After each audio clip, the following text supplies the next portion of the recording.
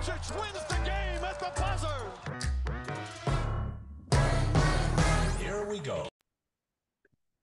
Hello and welcome to another edition of the Gunshot, your NBA podcast that covers all teams regardless of market size. I am Grant Gunn and I'm joined with my sister Lauren, and we are here to bring you the next part of our look around the NBA series. We are covering 4 teams today, and it looks like it's going to be the lottery edition. So, sorry, Portland. Oops. Yep. So we're going to be covering the Detroit Pistons, the Portland Trailblazers, the San Antonio Spurs, and the Indiana Pacers. So lots to talk about. Obviously, all kind of different directions as far as the rebuild goes. Some of their outlook may be a little better than others, and we'll dive into all that today. But Lauren, before we do that, I actually think we should talk about the piece of news that dropped since we've last recorded, and that was Donovan Mitchell. What we talked about last pod was that it was a done deal. He was headed to the Knicks.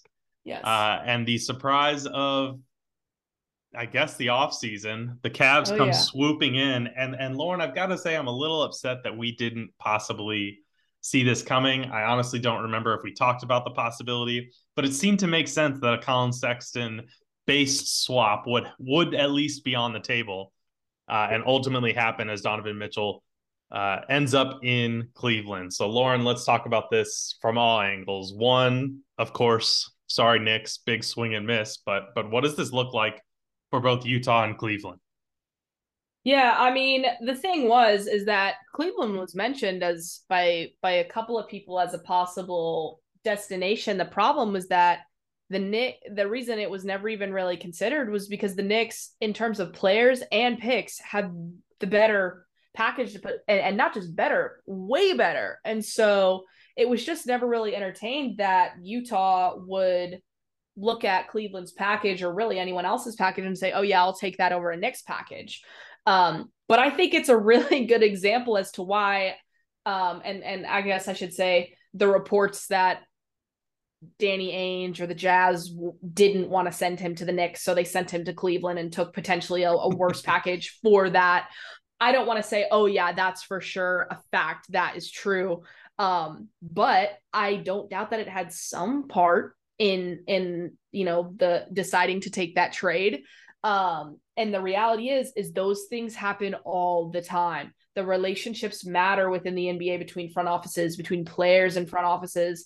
And so to act or to take or to try and look at trades or potential trades without taking those things into consideration is you just can't do that, because these things play parts in how these situations play out. And so it was just, it was very interesting. And I gotta say, I couldn't help but laugh. I think I immediately sent it to you and Dad in our group message and just put ha ha ha in all caps. I think I tweeted something along the lines of the Knicks are a poverty franchise. Oh my God. I'm like, this cannot be happening, because there's just a single sentence from Woj that said the Cleveland Cavaliers are acquiring Donovan Mitchell. And I'm like, yes, they are. Yes, they are. I'm sorry. I'm so petty. But it was just like, this is why you love the NBA, because these things happen. Like the Knicks, it made so much sense. Everybody expected him to go there. He wanted to go there. The Knicks wanted him there. And it just doesn't happen. And so the entertainment value is just out of this world. But right. But I think for the Knicks, long term, it is going to be better for them. In the short term, I'm actually very concerned for the Knicks, because it seems like some people want to play the young guys and develop them so they can reach their potential, and other people don't want to do that at all and think that they're ready to compete at the top of the East. So I think they need to get on the same page there, and I don't know what the front office and ownership views as being step one in getting everyone on that same page. I don't know where they're at with that. So I'm a little concerned for them in that perspective. I personally do think the right thing is to prioritize the young guys and allowing them to try and reach their potential. And for Cleveland, I mean, my God, I love it. I love it. I love what they're doing. I love their coach. I actually am a fan of the new jerseys. I know some people aren't, but I like them. I think they're fun. I think they're clean, they're crisp, and they're simple. And so I like that bringing in Donovan Mitchell with Darius Garland taking the step forward, Evan Mobley continuing to take the step forward, and Jared Allen. Like, you're adding Donovan Mitchell to a team that already had 2 All-Stars, and that does not include Evan Mobley. Right. Like, that's outrageous. And so I love the move for Cleveland, especially considering, as much as I'm a Lauri Markkanen fan, it didn't really make a ton of sense for him I mean, I know he had success there last year, but he's not necessarily a needle mover in that system the way that they were using him.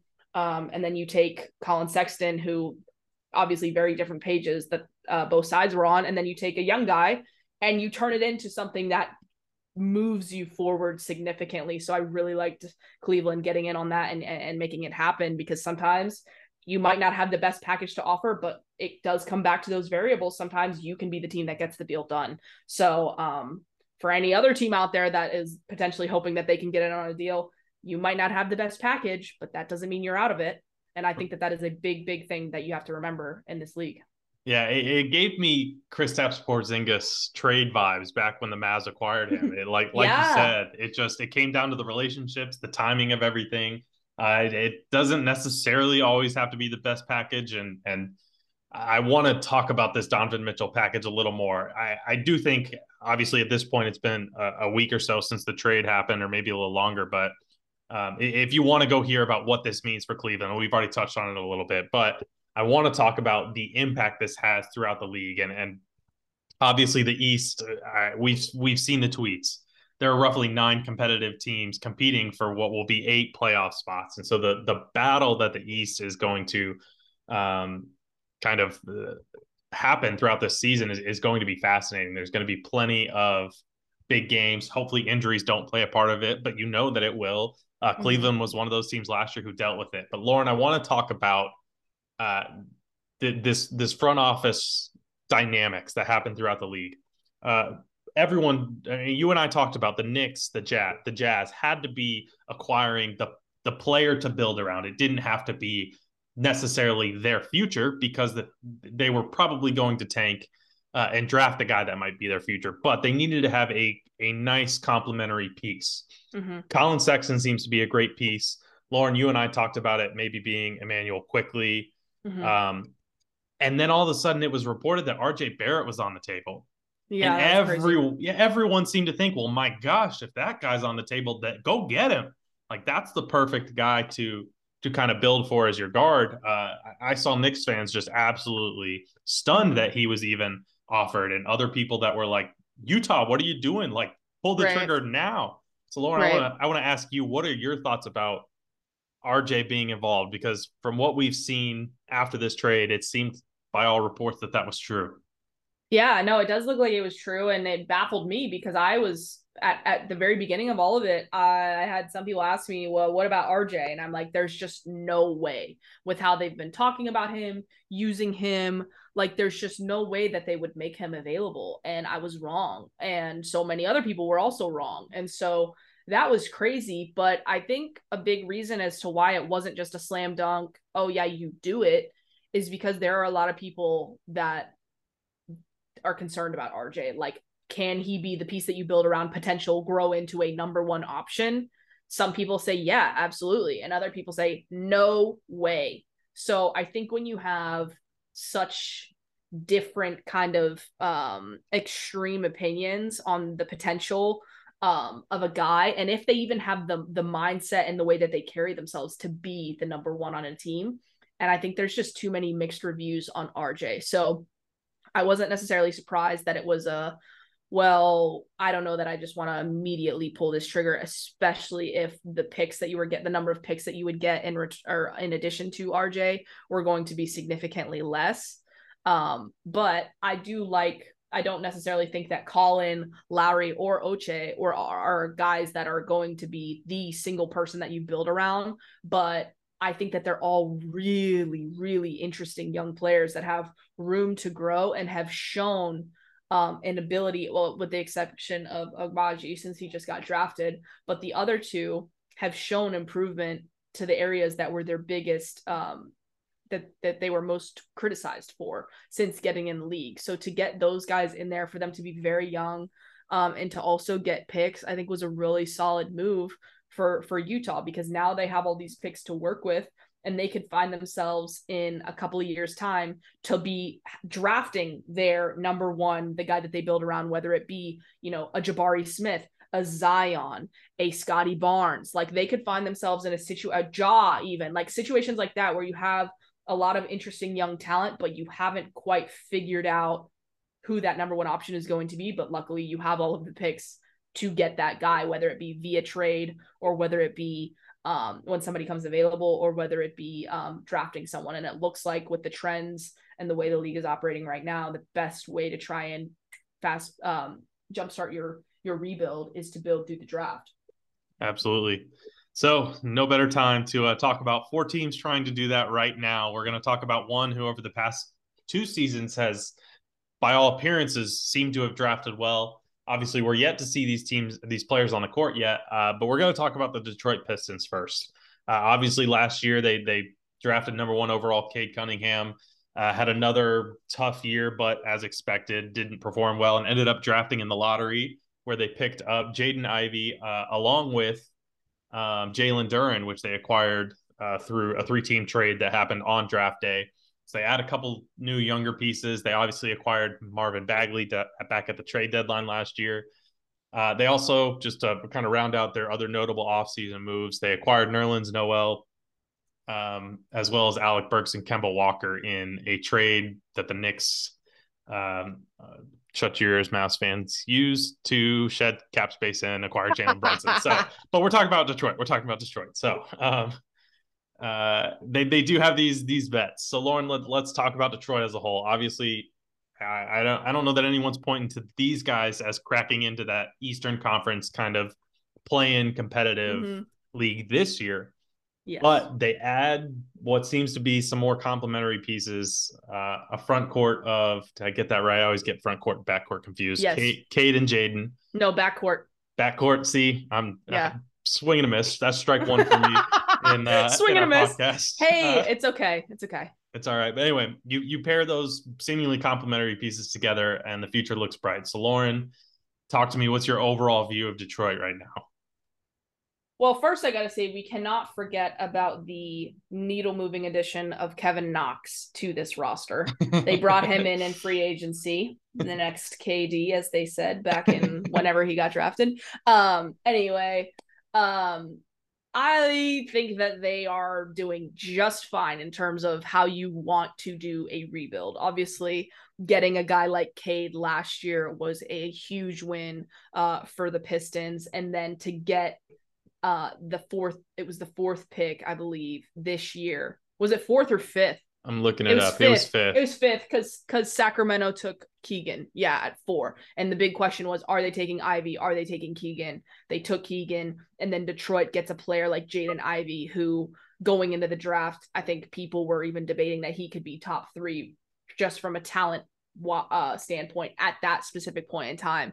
So for Detroit to get their hands on Ivy at 5 was absolutely wild. And so, and I am a big Jalen Duren fan. So when they were able to pull that off too, I was like, you've got to be kidding me, because that came out of nowhere, and they already had Isaiah Stewart. So it was a trade at the time, and they have Sadiq Bey. So the trade at the time was just like, dang, like they didn't even need to do that. And they did it. So I really love the position that they find themselves in. They've got a lot of guys who are, young and intriguing and have room to grow, but then they also have veteran players like a Kelly Olynyk, like a Nerlens Noel, Alec Burks, currently Kemba Walker. They've got guys that they can use on the trade market to go continue to accumulate assets, and I anticipate them doing that, because that's what Troy Weaver and it just seems like that's what he looks to do and has been looking to do since he entered the picture in Detroit. And he's just, this man is wheeling and dealing out there. And so I see no reason why, when the trade deadline rolls around, a team like, the Lakers or really any team that's looking to add a defensive minded big, another wing, whatever the case may be, like Detroit is absolutely a good option to go shopping at. So I really like what they're doing and the direction that they're headed in. And if they can maximize on this upcoming draft, I think they'll be in a really, really great spot. But even with the guys that they have right now, I mean, I don't think it's unrealistic to wonder, at the bare minimum, to wonder if is Cade going to pop off this season and put them not even in the full on tank trying to get the number 1 overall pick? Is Jaden Ivey going to be even better than some already wonder if he is? So I think Detroit is a very fascinating team to look at, but in terms of how to go about a rebuild, they're definitely a good example to follow, especially with the trading and the kind of wheeling and dealing that they seem to keep doing. No, absolutely. I mean, you look at the roster, a lot of young guys. Basketball Reference right now has 20 guys listed on their roster. I'm assuming this includes training camp invites and all that as things stand. But 11 of those guys have less than 2 years of experience. So obviously a young team, but you look at guys, Kemba Walker, Corey Joseph, Nerlens Noel, Alec Burks, Kelly Olynyk. Don't know if all these guys will be on the team by the trade deadline, let alone the end of the season. But Lauren, do you think these vets have some value to this team? I mean, you talk about how valuable a vet. I mean, you look to the NFL. How often do you see a rookie quarterback sit for a year before they actually see the field learning behind a vet, and that can be so valuable to some of these guys. And you hear about it in the NBA, but you don't always see it because a lot of these young guys hit the court so early, and rightfully so. The NBA is obviously very different. And these guys are going to get a lot of run, but having these vets around, I think, is going to be hopefully valuable for these young guys. I don't know that we'll see all of them traded or bought out in Kemba's case. So, Lauren, talk to me. What do you think about these vets? I mean, I like them because they all have proven themselves in different systems. And so when you want to have veterans in a locker room to kind of set the example and teach the young guys, you want guys that are exactly like that, especially when they all are different prototypes, if you will, to kind of help work with and what's the word that I'm looking for? Just be the mentor to some of these younger guys. And so I like that and I also want to add that I would be shocked if they moved on from all of them.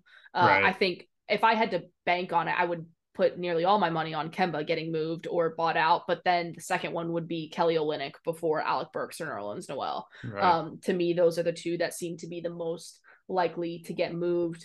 And even in the event that they don't, for someone like Cade and someone like Jaden Ivey to have those bigs, specifically Noel, obviously, and Olynyk to work with offensively, defensively, I mean, that is going to help give them, I mean, not that they need confidence, but that's just going to help them, stay grounded and have that veteran presence out there on the floor, to kind of lock it down and anchor them, because sometimes with young teams there's just so much energy and excitement, like we've kind of seen it with Memphis a little bit, but they can just, you want to be able to stay poised, and having those veterans will help you do that. And so I think at the very bare minimum, that aspect alone is something that is going to bode really well for some of these younger guys.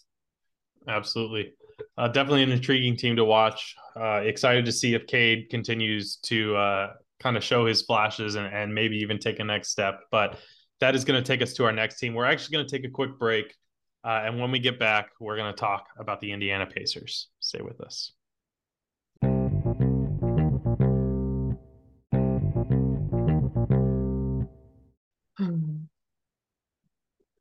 Welcome back, and we are talking about the Indiana Pacers now. Lauren, the most notable move, they had signed DeAndre Ayton to an offer sheet. It looked like maybe they were going to pull him in, ultimately did not do that, and had an interesting offseason drafting Benedict Mathurin. They also signed Jalen Smith, and they traded away Malcolm Brogdon. They acquired Daniel Tice, Aaron Naismith, Nick Stauskas, as well as a couple other players, but they got a 2023 first-round pick from Boston. I believe it's unprotected, and that brings them to 3 first-round picks. So this upcoming season doesn't look to be one that's headed in a competitive nature. I hate that for Rick, but that's kind of the nature of the league sometimes. And as they kind of accumulate these picks, this upcoming season looks to be one that they can hopefully continue to develop these young guys as well as look towards the future. So, Lauren, talk to me about what this offseason has looked like for them, as well as what it looks like this season. Yeah, I mean, they're in an interesting spot moving forward because when you take a guy like Benedict Mathurin in the draft and someone who looks like, especially, I mean, he obviously hasn't played a game yet, but since he's come in, he seems very excited. There were the videos circulating either the day after the draft or a couple of days after the draft that showed Tyrese Halliburton coming to his hotel room.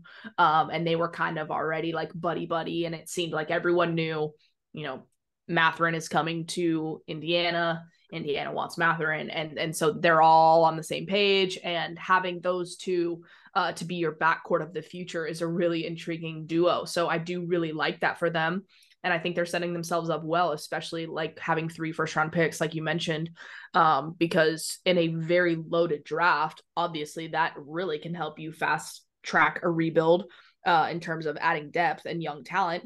Or if you really want to get crazy, you could potentially move up and try and take somebody that's like could be a real game changer. So they have lots of options. And when you're a team that's in a position like the Pacers, that's exactly what you want to have.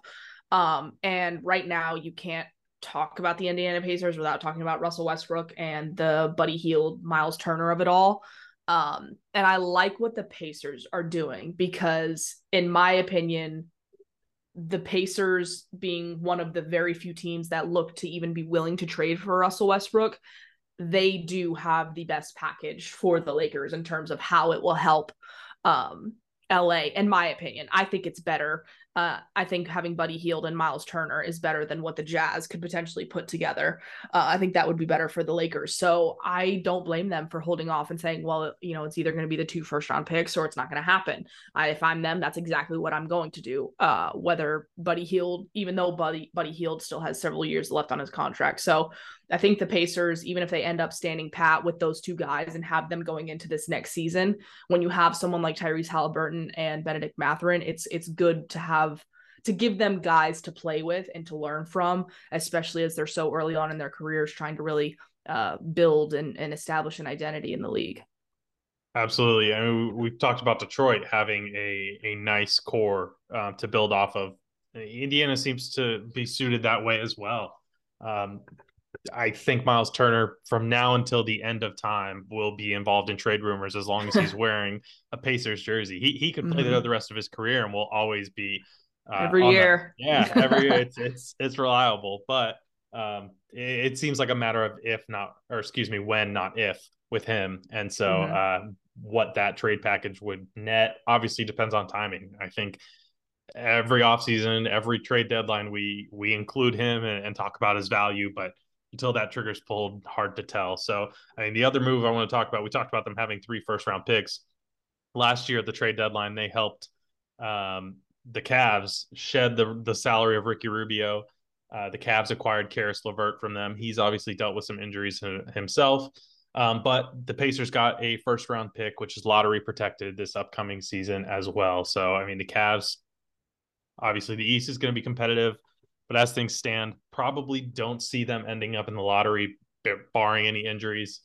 So it looks like they're going to the Pacers are going to roll into next year's draft with 3 first-round picks. So obviously we don't see theirs being particularly high, but with 2 other outside of the lottery picks, as well as Houston's pick. That second-round pick for Houston has been traded around a few times. It's wound up in the hands, unprotected, of the Pacers. That looks like that will be in the 30s as well. So lots of picks, lots of things to be excited about. Lauren, you've probably looked more at the draft next year than I have, but it sounds like there are some intriguing prospects as well. So is there anything to look forward to on the court this year, or is it all at the 2023 draft at this point? No, I mean, I think there's always things to get excited about, especially when you have a team that's in a rebuild, because when you're so young and you're really just, again, trying to establish the identity and build continuity and camaraderie, you're always going to see guys out there getting opportunity to really try and show what they can do, establish themselves as a part of the core, you know, take a step up.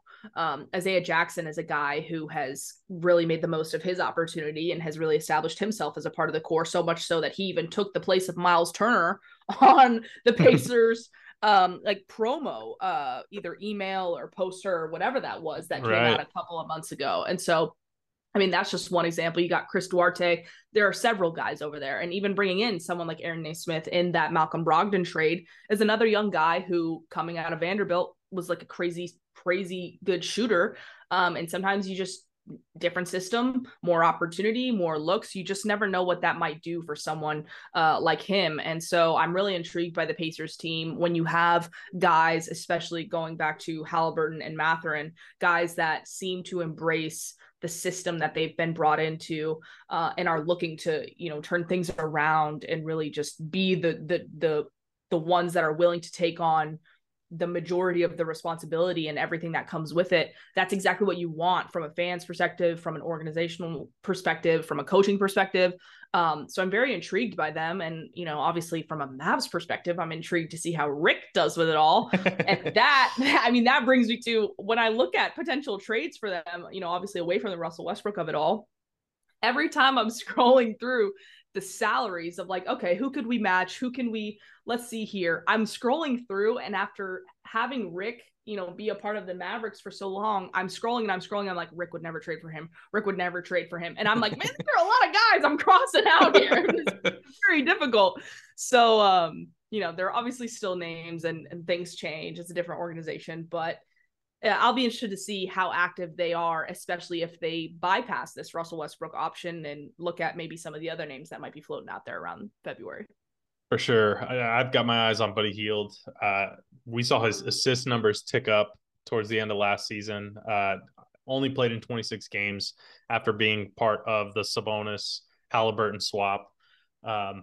But look, I mean, if you talk about a guy who could get traded, you talked about him being included in a Russell Westbrook package. I mean, I think he's a guy that people are going to have eyes on him from all across the league. Mm-hmm. And if he's continuing to take a step up and showing that he can contribute, that's going to be great. And obviously, you talk about opportunity. He's going to have plenty of opportunity to do so. So interesting to see how that's going to look like if he can kind of continue that momentum he built towards the end of last season. So lots to be excited about for the Pacers. However, it just doesn't seem like the best court or the best product will be on the court this year. That being said, lots of fun things to watch. Tyrese Halliburton, obviously one of the most intriguing young players in the league right now. And so that alone is a reason to enjoy Pacers basketball and be excited about things moving forward. So next we're going to move over to another lottery team. And, you know, Lauren, this team will always have guys included on the trade rumor mill as well. This guy will probably be included in Knicks rumors. It's the Portland Trailblazers. I'm talking about Dame Lillard. Donovan Mitchell looked like he was taking a lot of that heat off of Dame, being the guard that was finally going to wind up in New York. Ultimately, that doesn't happen. Dame has continued to reiterate his love and commitment to Portland, which as a Mavs and Dirk fan, I love and respect. At the same time, can't help but want to see this guy win. So Lauren, looking at the roster, don't know again if it's going to be this year. What does Portland have to do in terms of this year? Like what's best case scenario for them to be competitive? And what does that look like? Is it play-in at the best? And if they really are capped at the play-in, what do things look like down the road for them? What's their outlook? Yeah, I mean, well, first I gotta say, I think they might be pushing back. I think they might, the Portland crowd might not be a fan of us including them with the other teams that we've got them included here with. I think it just is what it is at this point. We're running out of teams here. But for Portland, what I'm looking at their roster, yes, they brought in Jeremy Grant. That's great. I am intrigued to see how he fits next to Nurkic and how he plays next to Dame, like how they use him. Does he want to be this, you know, number two, this star that he seems to continue to think that he is? And he can be that guy. I'm not saying he's not that guy. But it's just, now that he's out of Detroit, it's a little bit of a different situation. And so I'm very intrigued to see what he does. Anthony Simons, who took a step forward last year, got his extension, got his money, well-deserved. One of the most intriguing young players in the league as well. very solid player. To me, what it comes down to is Shaedon Sharpe. And yes, he's a rookie. You don't want to place too high of expectations on a rookie, but he's the type of guy who, when they drafted him, the pick was, okay, hey, this is a guy that could potentially pop and really turn into like a big name. And again, Simons, I'm not saying he's necessarily going to bypass Simons, but if he pops and looks to be a really, really solid young player, especially at the age and the talent and the skill that he already possesses, that could potentially change where Portland is at. Because right now, I think everybody is looking at this team saying, okay, you brought in Gary Payton II. That's great. Anthony Simons, again, stepping forward. That's great. But you still have Nurkic, who struggles to stay healthy. You brought him back on 4 for $70 million, which I think my jaw is still on the ground with. And so there's not a whole lot of, and I can't forget about Josh Hart. The entire world loves Josh Hart, but everyone's looking at this Portland team saying they're just not right there with the rest of the West and how they're improving. And so to me, again, comes back to Shaedon Sharpe, because everyone else, you kind of have an idea of what you're getting, but he's kind of this question mark of what is the curve, the trajectory for him. And I mean, I'm a believer in him, and I can't go without giving it up to Mike Schmitz, who just got hired and was brought in Portland and had a big hand in making the decision to select Shaedon Sharpe. He's Mike Schmitz, for anyone who doesn't know, was the number one guy who was with ESPN running the draft coverage, the head of the draft coverage year after year after year. So for Portland to get him, and for that to be his first selection, especially a guy who is talked about of having this crazy high ceiling, I think it's a really interesting pick. And I don't think Mike Schmitz is out there making picks, blindly and just, I'll throw a dart, see if it sticks. Let's go, Portland. No. I think he knows, and I think Portland knows that, hey, the pressure continues to stay on with this Dame Lillard situation. We have to make sure we're playing our cards right. And I do think that the Shaedon Sharpe selection was a good one. Yeah, I agree with you there. I think the interesting outlook for Portland this season is how all these guys are going to fit together.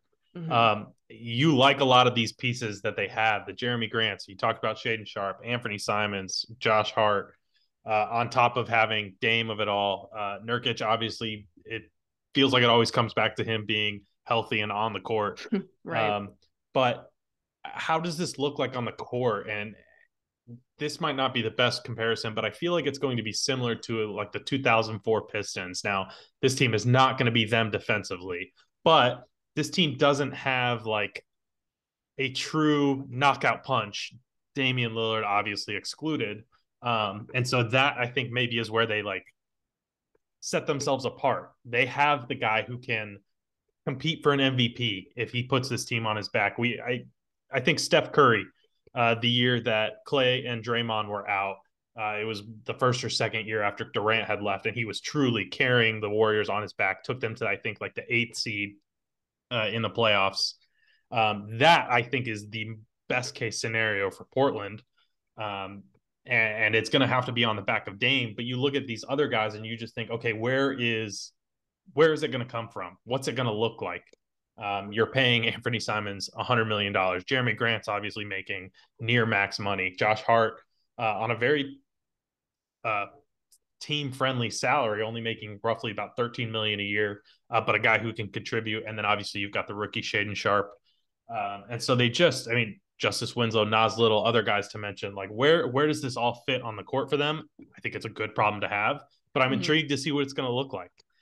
So Lauren, as we kind of look at this roster, do you think they're a team who is going to be consistently looking to make a move, or are they kind of going to be waiting and looking for the right opportunity?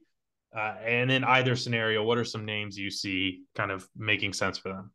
Yeah, I mean, for Portland specifically, I think everybody, including Portland, is saying, look, that we know that they're going to be active. They have to really be looking at all opportunities, seeing if there's any scenario which they can either get involved or make a move to have an upgrade, or even just bring in and get draft assets to try and help potentially build another package, whether that be in the long term or the short term. So I do always expect them to be active, especially considering they have, their roster, but outside of Dame, it's not like he's necessarily untouchable or we can't move forward without him. Like, yeah, I don't think they're going to be trading Jeremy Grant this season, but I don't necessarily think that anyone on this roster should be untouchable. If I had to guess, looking at their roster, I would assume that Damian Lillard, Anthony Simons, those are probably the only two untouchables right now, and then things could change moving forward.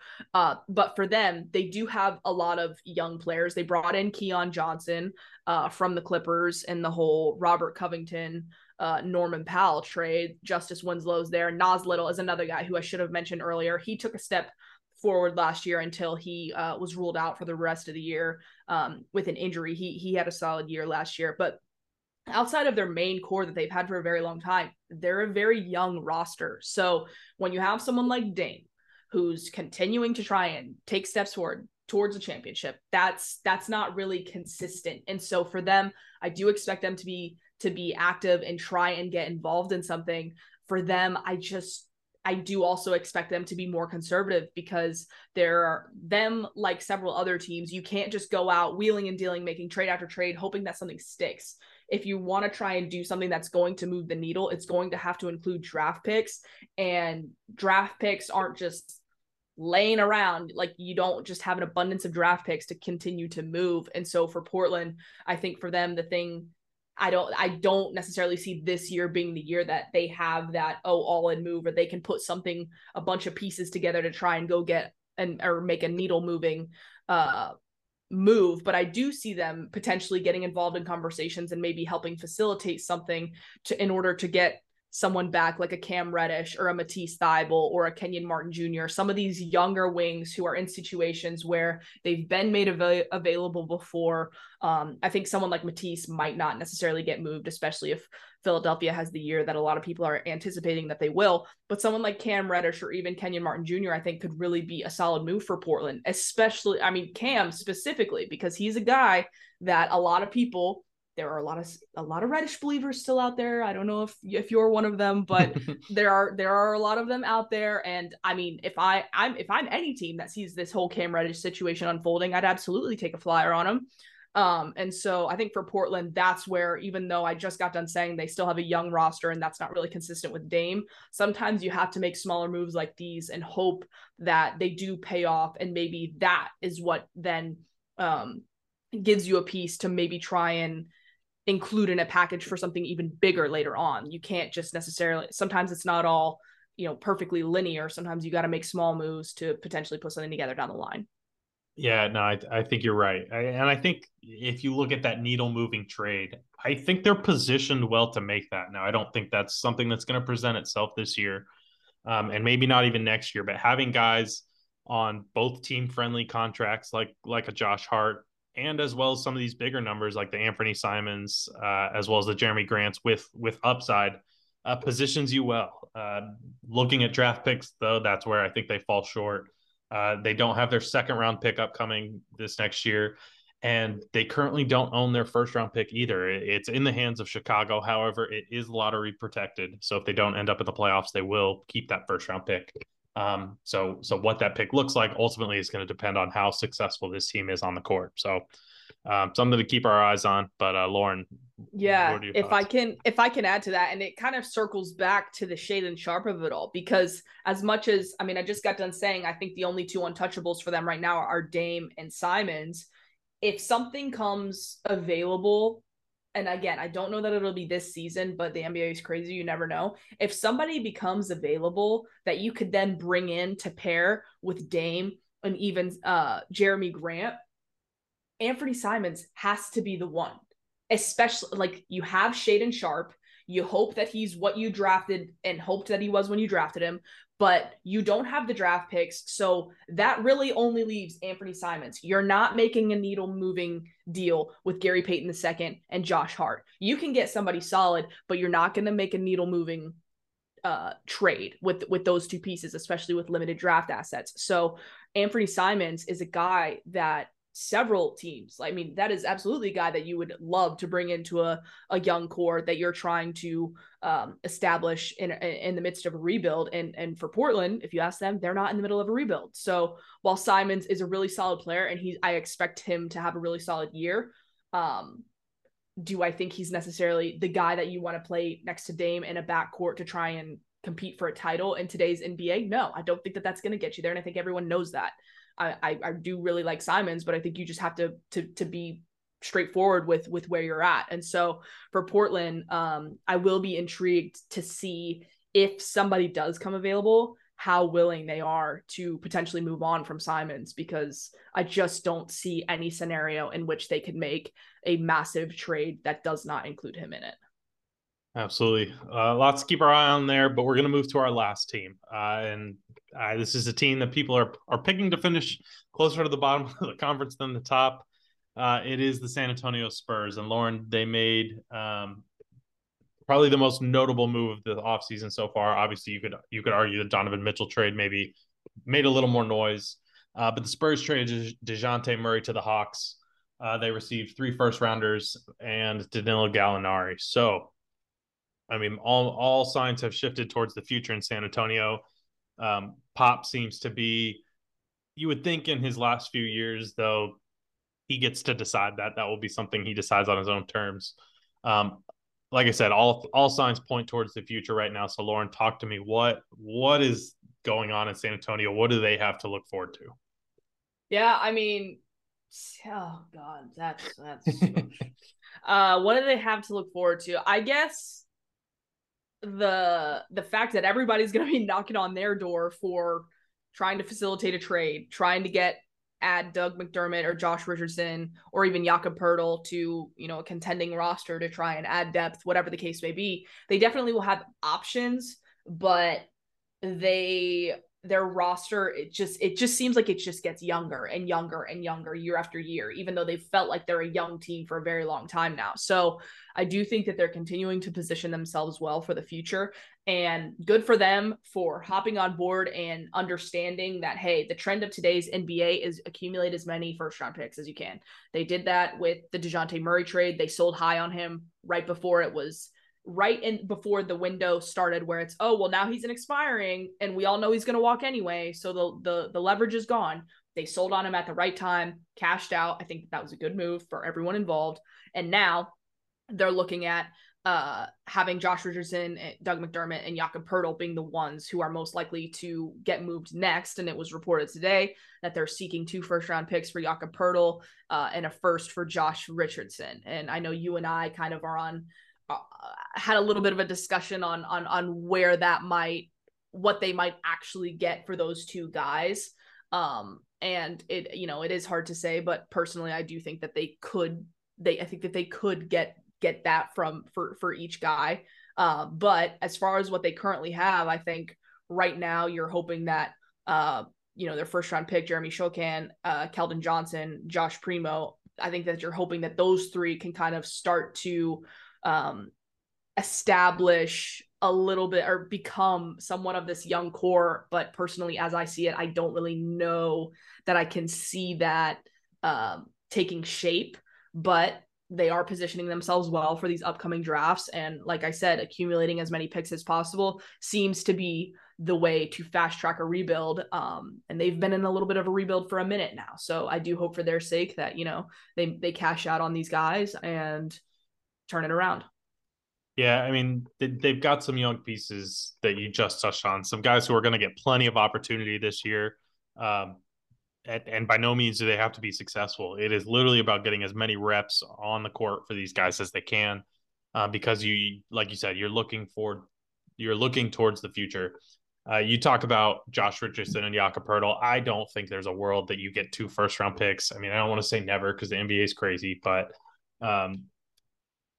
to me, it just seems Jakob Poeltl is not a needle-moving acquisition for anybody. And so to give up 2 first-round picks seems desperate. And I'm not going to sit here and say that there won't be a desperate team, but that just seems like a desperate move, especially for a guy who I don't think he's going to be heavily in your playoff rotation. I mean, this is a guy who could start depending on what anyone's situation looks like, but I also feel like being at 7-1, he could get played off the floor just depending on who you're playing. And obviously, if you're playing the Mavs, a guy like Luka is going to play everyone off the floor. So it's very matchup dependent. But I just feel like 2 first-round picks for that may be a little rich. That being said, San Antonio, for all the reasons you mentioned, is in a great position to facilitate trades. And that alone can buy you a first-round pick, as well as if you're moving a intriguing, I don't want to say prospect, but an intriguing player. Those 2 things combined may add up to 2 first-round picks. So like, I don't want to sit here and say never, but if you're just looking at face value, I don't know that Pirtle's worth 2 first-round picks, in my opinion.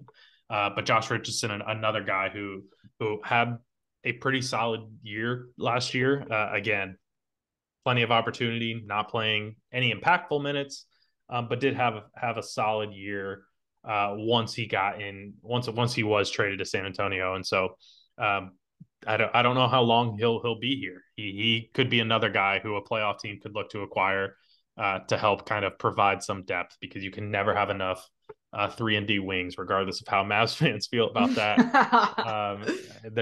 Josh Richardson showed last year he still has plenty to contribute. So yeah, I don't know how quickly that happens. This could easily be a trade deadline type move, which provides him more time to get those on-court reps and continue to kind of show what he can do. So by no means is this a dark and gloomy future for San Antonio. I do want to point out they acquired all of those picks.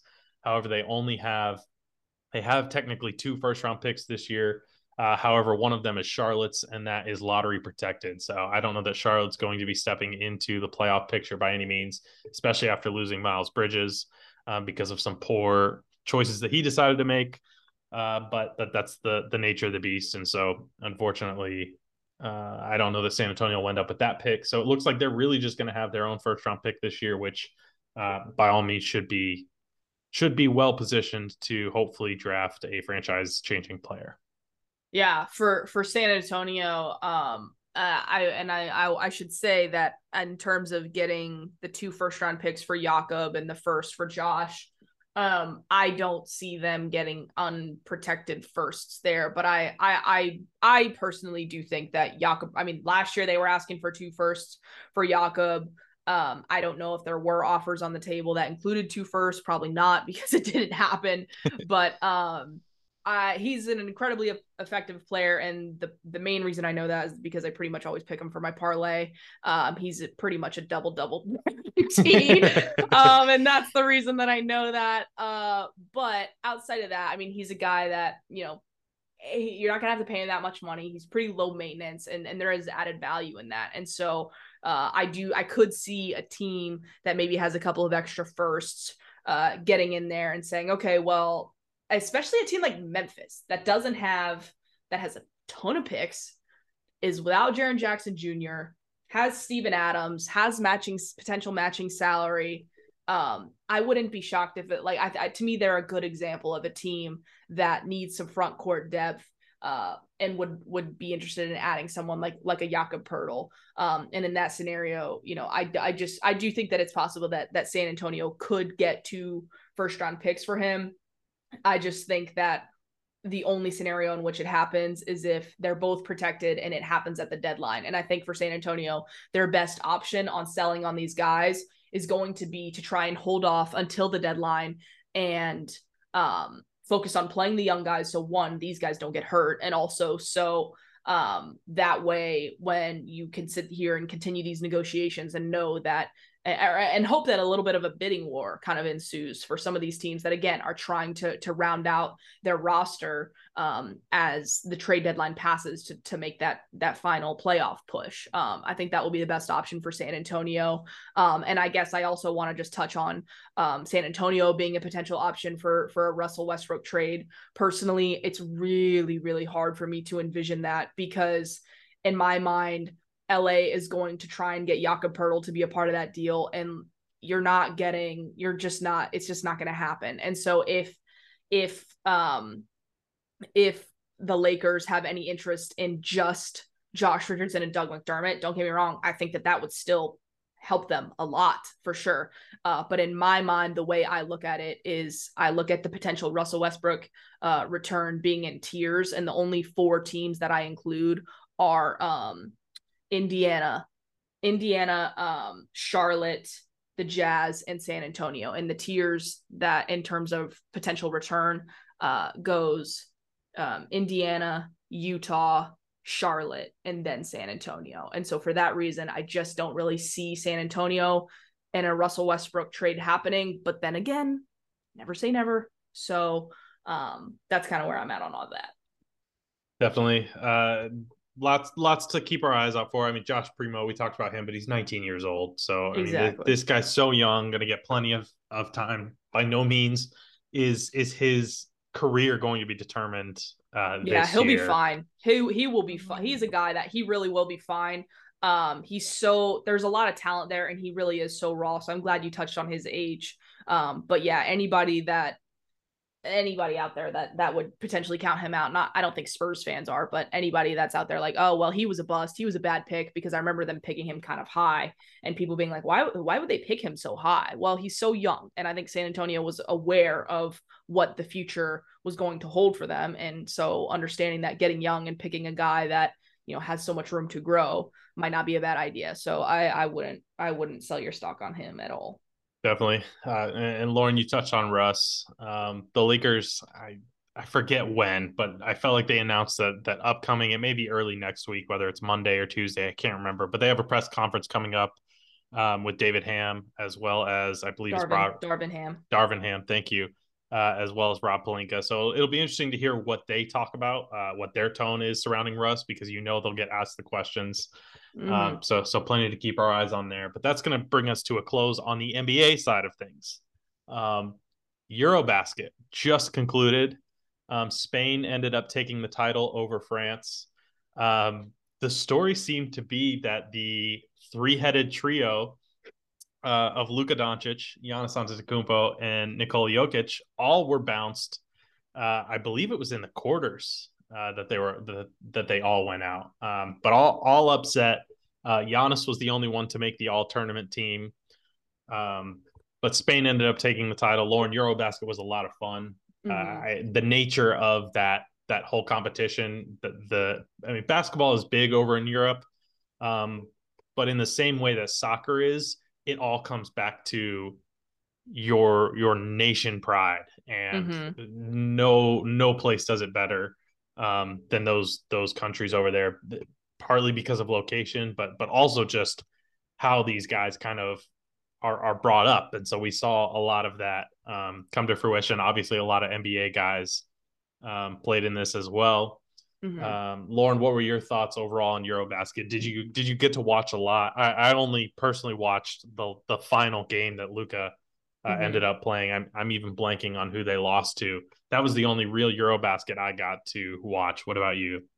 Yeah, I believe they lost to Poland. Yeah, Poland? It was okay. Poland. Good for you. I was like second guessing myself. But yeah, I was able to watch a couple of games. Shout out Stream East.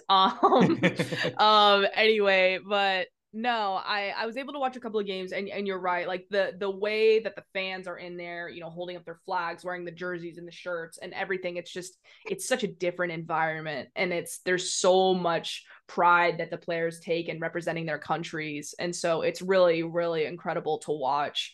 Especially when you're watching a team like Slovenia, who doesn't have a lot of people in comparison to some of these other massive countries. It's really cool to watch. And so I always enjoy that, just getting to see that that aspect of just international basketball in comparison to the NBA, because I think before Luka, I mean, obviously we had Dirk and it was going on, but I feel like in the last, at least for me, speaking for me personally, there's definitely been more of an emphasis on international basketball, and I've really, really enjoyed it. And so I also have to give a shout out to the Hernan Gomez brothers, who are just having a hell of a year. They're having a hell of a year. And so I love that for them. With Willie Hernan Gomez winning the Eurobasket MVP, and Juan Hernan Gomez just actor. Bo Cruz. I mean, he is just killing it. So yeah, Eurobasket was very fun. And yeah, still not over Goran Dragic, but we will move on. Yeah, if Maps fans couldn't get slapped in the face one more time, there it is. There it is. What Mavs fans did get to enjoy, though, about Eurobasket, aside from Luka, was the fact that Germany was the one who hosted the playoff portion of this. And so we got to see a lot of Dirk. Yes, the German national team retired his jersey. He wore the number 14 for the jersey for the Euro team, switching from his 41 in Dallas. And so that was really cool. And then obviously Mavs brass sitting courtside for all the Slovenia games. Plenty of good moments between Luka and all of them, as well as Luka and Dirk. So lots of fun from there, but that's gonna wrap us up this time.